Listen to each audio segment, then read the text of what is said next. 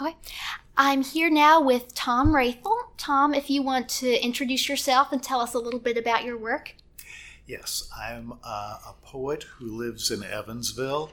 I've been writing for several years now, and I've published poetry in a number of poetry journals, including Southern Review, Southern Poetry Review, Comstock Review, Midwest Quarterly, Atlanta Review. And I've recently had a collection of poems published by Finishing Line Press. This collection is called Dark Leaves, Strange Light. It's available at Finishing Line Press and at Amazon.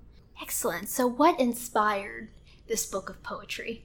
I've always liked poetry. I enjoyed reading it. I was an English major in college, and I always wanted to write poetry,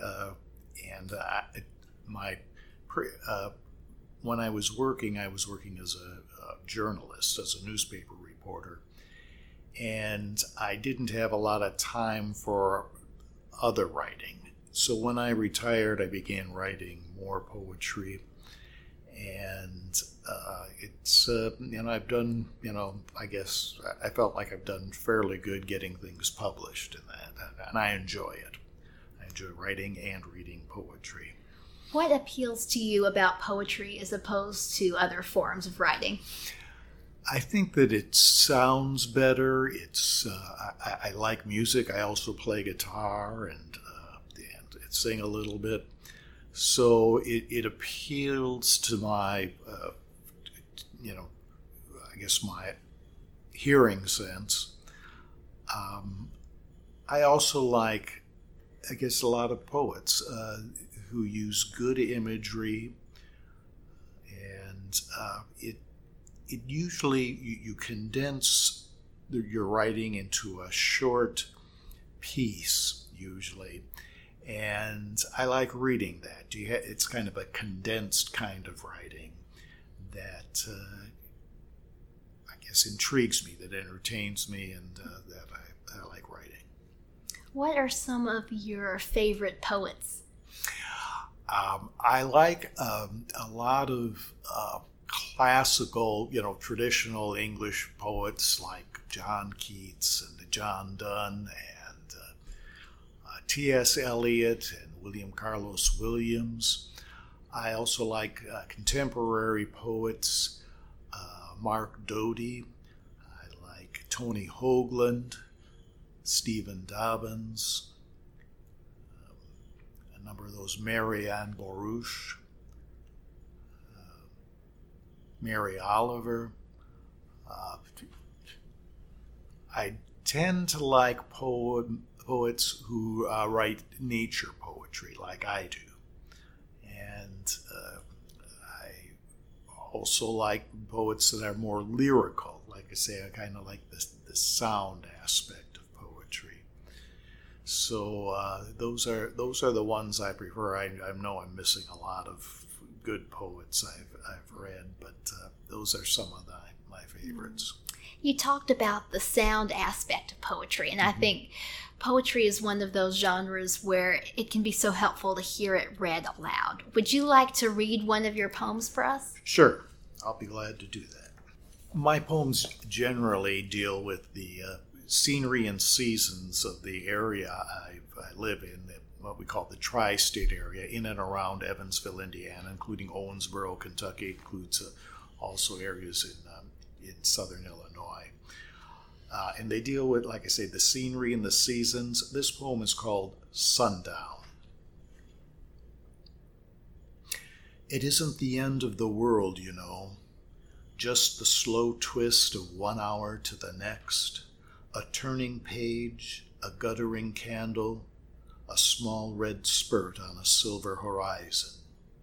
So resist the thought that carries you down, the leaf, say, falling in spirals, or that long diminishing trail of jet descending to western fire. Instead, fix your eyes on the slow purple flowering of clouds, the air's blue light, the crescent moon like a platinum brooch on the dusky bodice of sky. Those that are missing don't matter here. The graveyard's hard to distinguish from pasture. The whitest hairs become dark again in the indigo wash of night. Deny everything to the ultimate sputter, the rattling gasp through thistles. And when the last ghost of smoke has flown, trees turn to deep-shadowed demons in starlight. Dream that you've become one of the things that grow more alive in darkness.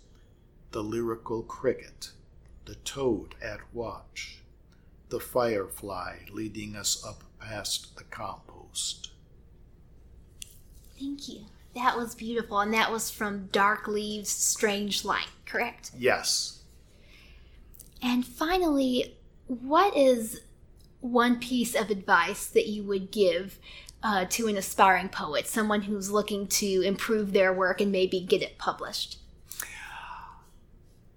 What I do is, there was something a poet once said that just makes a lot of sense to me. It says, poems aren't written, they're rewritten. And I think that's the thing that I do best, my strength. I'm willing to revise and work on a poem a long time. I think revision is what makes the difference between a good poem, a poem that you just dash off, and a poem that really becomes good. And so that's what I encourage people to do. A lot of times somebody asks me, how could I improve this poem? Just revise, go through, cut out some of the needless words, make it a little more concise, go for the brighter imagery, go for the smoother sounds, and just work at it, make it condensed, make it stronger. Thank you very much for sharing that with us today, and this is Tom Rathel. Thank you.